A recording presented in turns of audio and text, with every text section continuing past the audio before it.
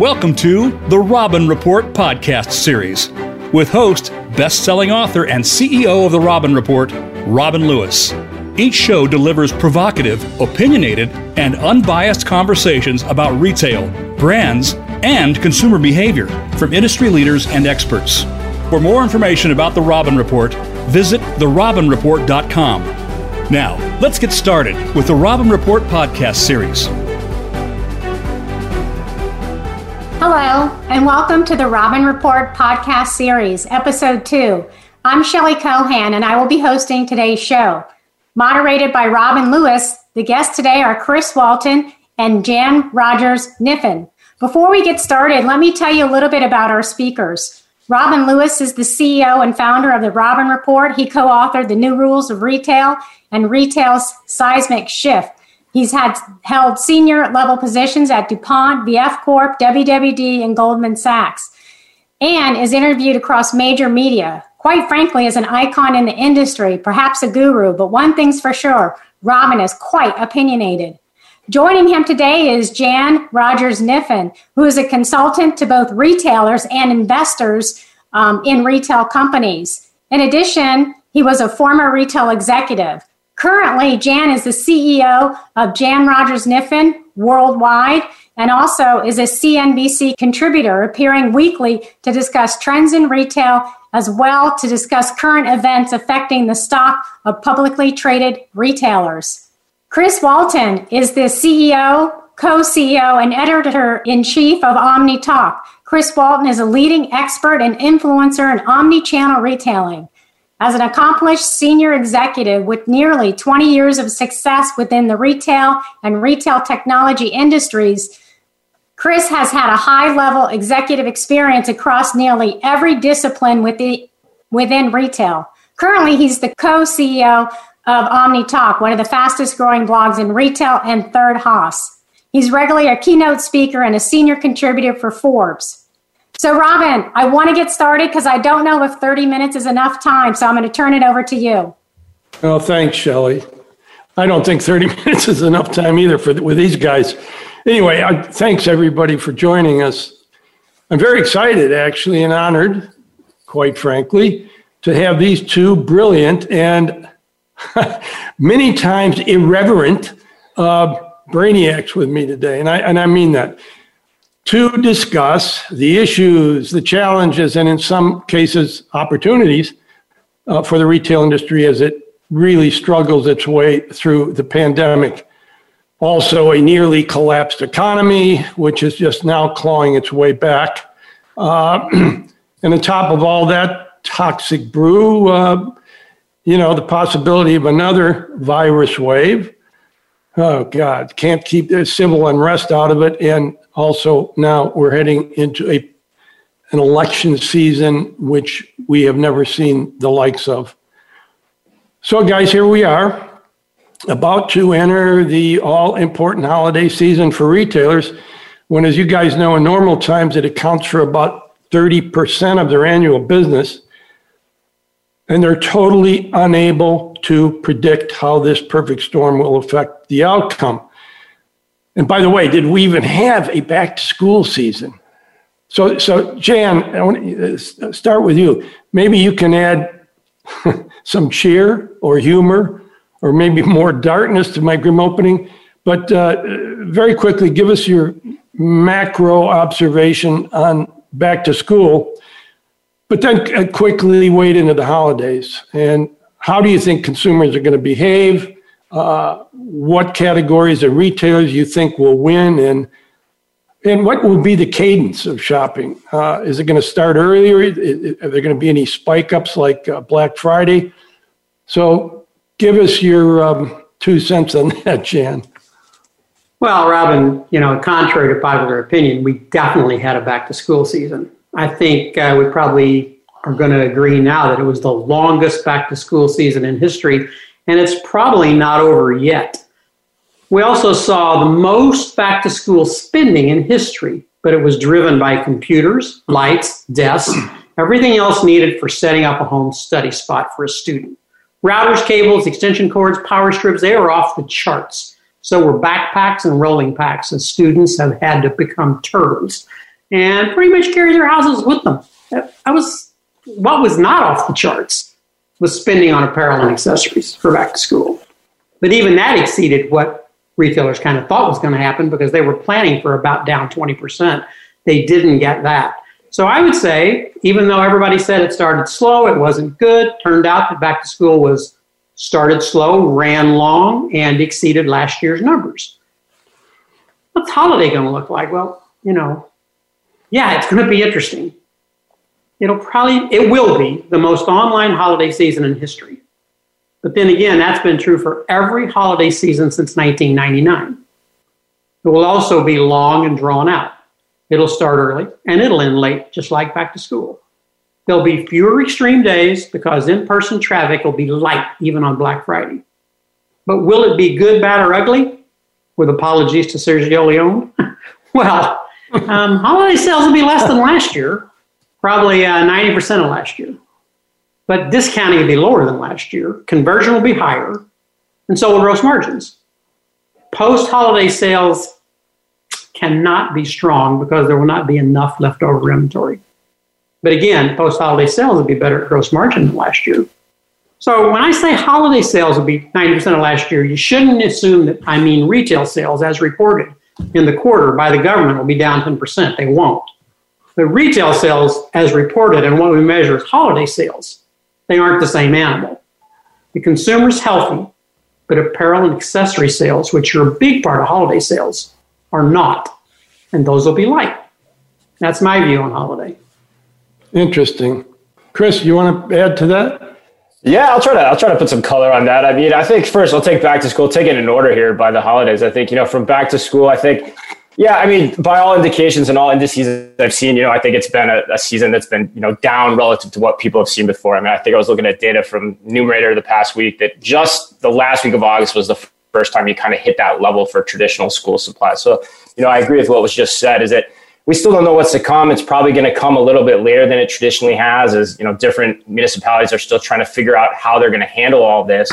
But it's definitely been different and likely lower than what we've seen in the past. I think Halloween's going to be rough. I mean, I think when you look at what Halloween has going against it, you're going to have less parties. You're going to have less trick-or-treating. Therefore, you're going to have less costume sales. You're going to have less candy. I've had some people tell me, hey, you're forgetting about decor because people are going to want to outfit their house that way. Yes, maybe that's true, but I don't see that making up the ground. I think there's more bullets in the chamber against Halloween than, say, back to school if you just think about it intuitively.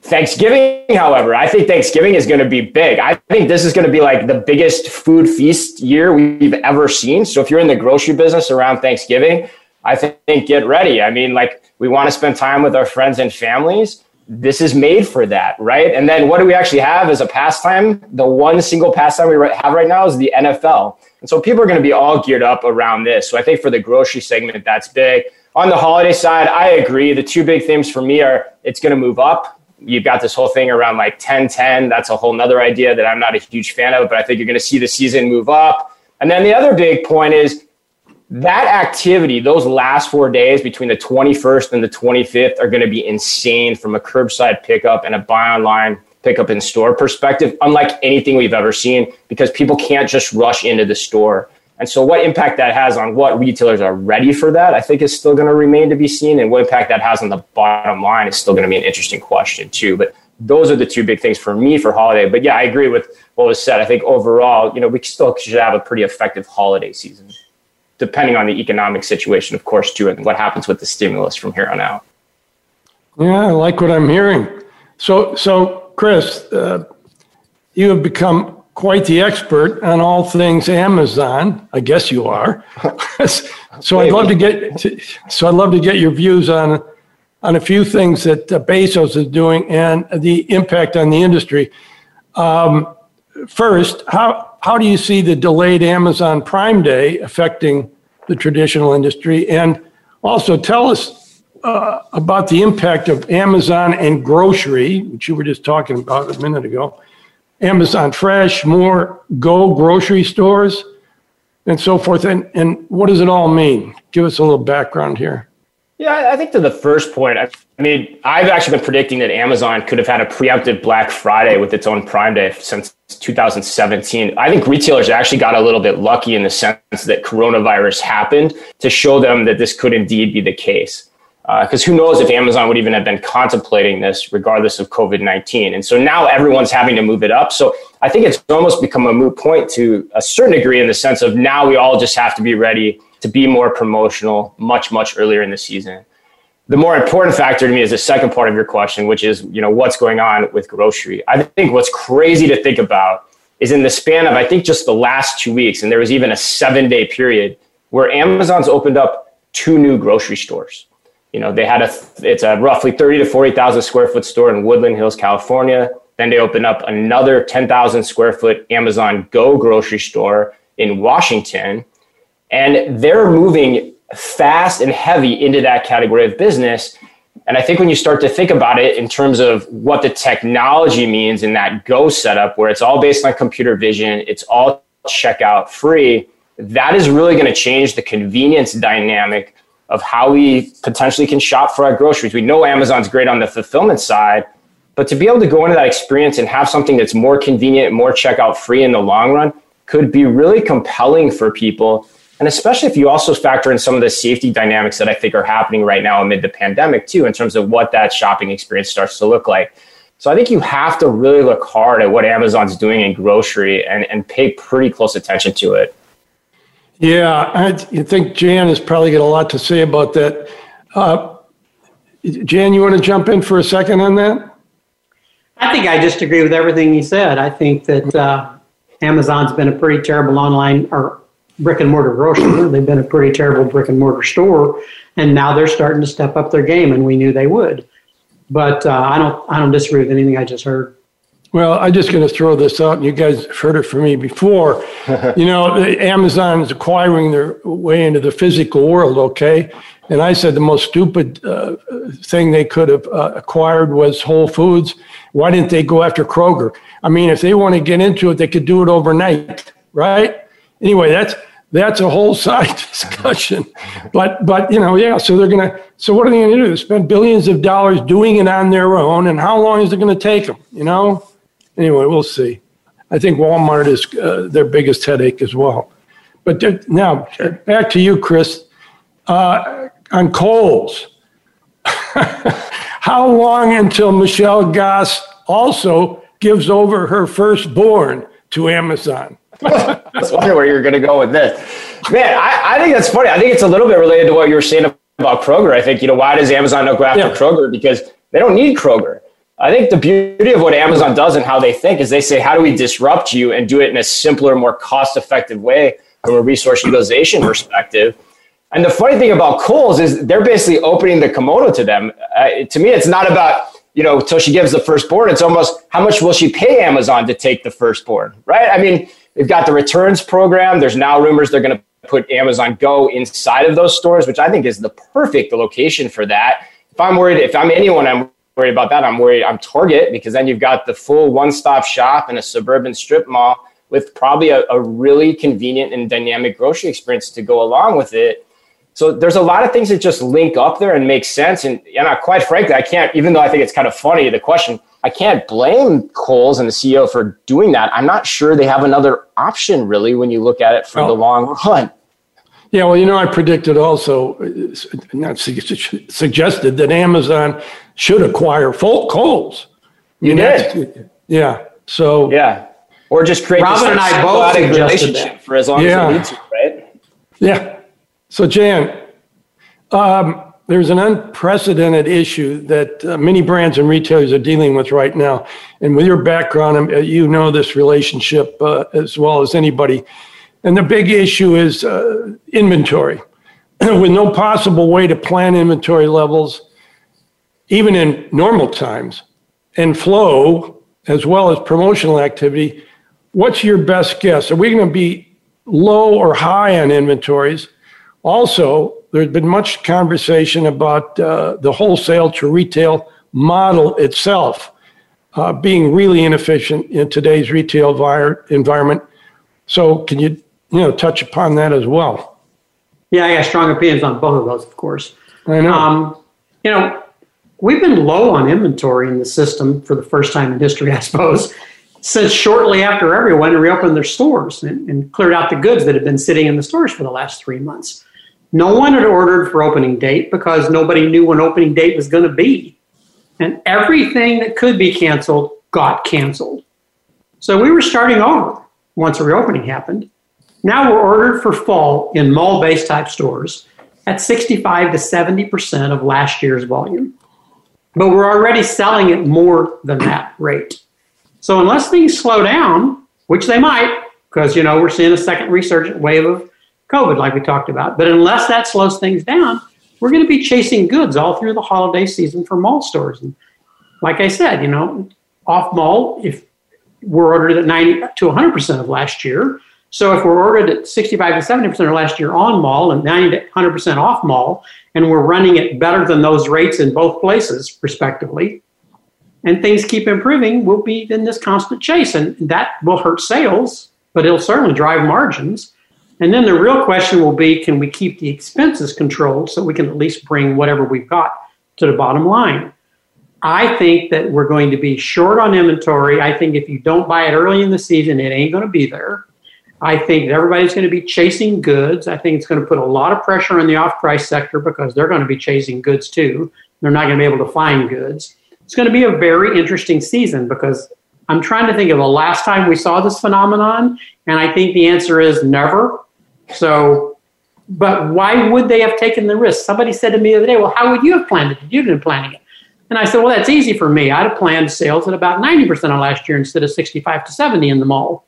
Except I'm not the guy that has to live with the leftover inventory when it doesn't sell. So they didn't do that. They planned it 65 to 70, and they're hoping it's 80 or 85, and they can keep up with it. And it's going to be 90, and they're not going to be able to keep up with it. But that's where we're going.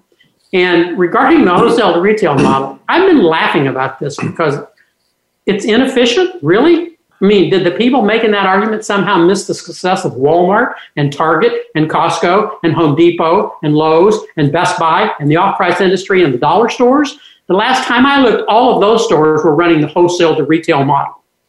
So if you're asking about the department stores and specialty store models inefficiency, that's another question. But not the wholesale to retail model. It's clearly alive and well.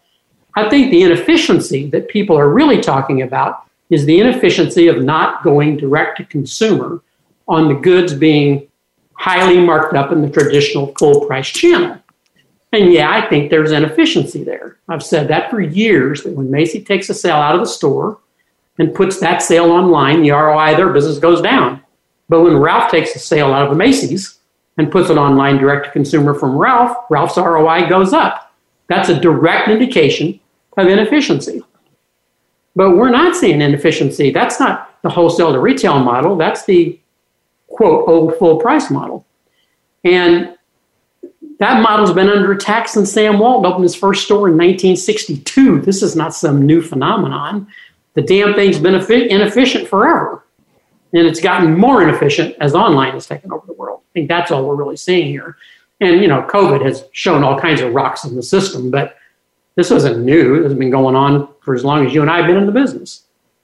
Yeah, interesting. That's a good rundown on that topic. Chris, Walmart, they've really come on strong this year, but has also been working very diligently over the past few years, working on the IT infrastructure to build a fully capable digital strategy, which I think they're making great strides in. It has really delivered, I think, great performance and customer experiences like Walmart Plus. So can you tell us about the world of Walmart, kind of big picture, and if you think what they are doing will take them, through the next decade? Yeah, I think Walmart's really well positioned. I mean, I think the key phrase I would use there is 4,753 stores. That's what Walmart has that Amazon doesn't have. And that's really what I think, quite frankly, is the brilliance behind Walmart Plus. McMillan and now John Furner, I think, have just done a masterful job in understanding that the stores, similar to Amazon's philosophy, can be the center of a flywheel that Amazon can't touch. I mean, you look at the Plus program. Let's just take it for what it is right now, right? Basically, it keeps keeps pace with Amazon, even Target from a delivery perspective. You can have unlimited delivery of groceries whenever you need it for just a low cost of $98 per year. Totally makes sense. What else you get with it? Well, you get discounts on gas, which, oh, by the way, those are also available at Sam's Club. You can get that discount at Sam's Club, which I think is interesting. It also unlocks scan and go capabilities in their app if you want to shop that way, either at the pump or in store. Those are really unique in the sense of Walmart now has a one-to-one ability to personalize and connect with that experience for whoever chooses that scan and go option. But let's take it a little bit further. What else are they doing? Well, all right. They're now opening up health hubs throughout the country. What do they do at those health hubs? Well, they're $25 doctor visits, $30 dental visits, if I'm not mistaken. I might have those mixed up. I always get that confused. But start to bring that into this equation. Like, let's say I have a Walmart Plus membership, and now I can get discounts on my healthcare. Or a Sam's Club membership is generally $45 a year. What if that's just part of my program? And now I've increased my Sam's Club membership base too. These are all things, if you start to think about it, or partnerships with ThredUp or Shopify, where you can take online returns back to a Walmart store in a way you can't anywhere else. Those are all things where if you start to use the store as the center of that network, of a place where you can do a lot of things in the kind of new age one-stop shop for someone's time, there's just a tremendous amount of value that Walmart can unlock there. And even though we talked about Amazon trying to get into grocery, at this point, Amazon roughly has 30 or so stores in that space. They're years from being able to do this on the size and scale of Walmart. And yet Walmart has been going after this faster than anyone we've seen of late. I mean, the pace of innovation from them is just pretty remarkable. Yeah, unbelievable. So, Jan, this occurred to me. Your 2020 retail predictions on CNBC back in December 2019, which seems like 10 years ago, you said Kohl's, Macy's, and Nordstrom were your top 2020 stock picks, and you discussed grocery online sales were only 2.5% to 3% and should be 20 to 50%. And pointed out that even before the pandemic, in the U.S. market, the grocery was well behind other categories in online purchases. At the time, you noted Walmart and Kroger as future winners in the online grocery model. In fact, you said, quote unquote, we are going to see the huge growth in online groceries in the next year. I'll bet you never thought you would be so right. If you could give us a 2021 prediction, Jan, what would you say? Well, worse than that, Robin, I don't even remember making those predictions, but I'm going to believe you. But my prediction for 2021 is going to be that we will not have death, famine, war, and conquest to the level of 2020, and we'll have less fire, riot, looting, protest, and pandemic than 2020. Oh, and a better economy than 2020, more jobs than 2020, and better sales than 2020. See, that was easy, right? What else are we going to see? Well, Walmart and Target are not giving market share back, and neither is Amazon, and neither is online in general. It's just going to go up from here. And de-densification will be real with more and more movement out of, not into, the cities and out of the suburbs and into the country. That's not coming back.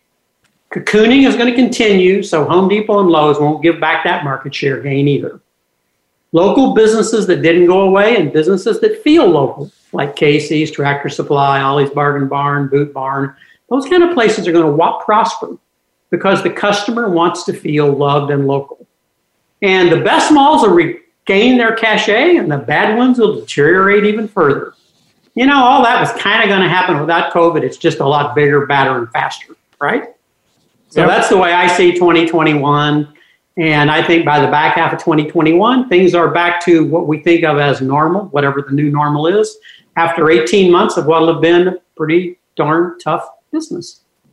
Yeah, good. So, Chris, the apparel business is scraping the bottom, as we know, most severely hit, really. But what are the specialty and department stores going to look like next year? One point is that the work from home Zoom meters, like we are today, don't need anything other than a nice shirt, flip-flops. So what is your... Yeah, I hate to say it, but I actually do think this one's going to get really ugly. I think it's going to get worse before it gets better. I mean, I've been thinking about this a lot lately. I think if if we were using a play to describe this, it's not Death of a Salesman, but Death of them All. And we're about to see the third act in that play. I mean, I think the first act was e-commerce in the late 90s. The second act was the rise of the iPhone, just near 2007-ish. And then act 3 is what I think is still to come. And that's what's crazy, I think, when you put malls and specialty retail in perspective.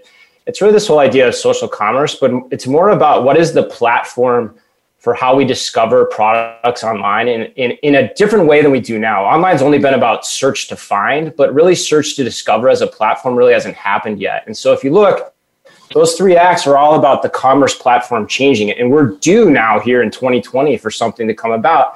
And you're starting to see this. I mean, you're seeing this with like how Facebook and Instagram are going after things, how Shopify is going after things, how Amazon and their luxury program that they just launched last week is going after things. So you talk about death by 1,000 cuts with the mall, like many of those cuts still haven't even happened yet that are going to put further pressure on this business model, regardless of COVID.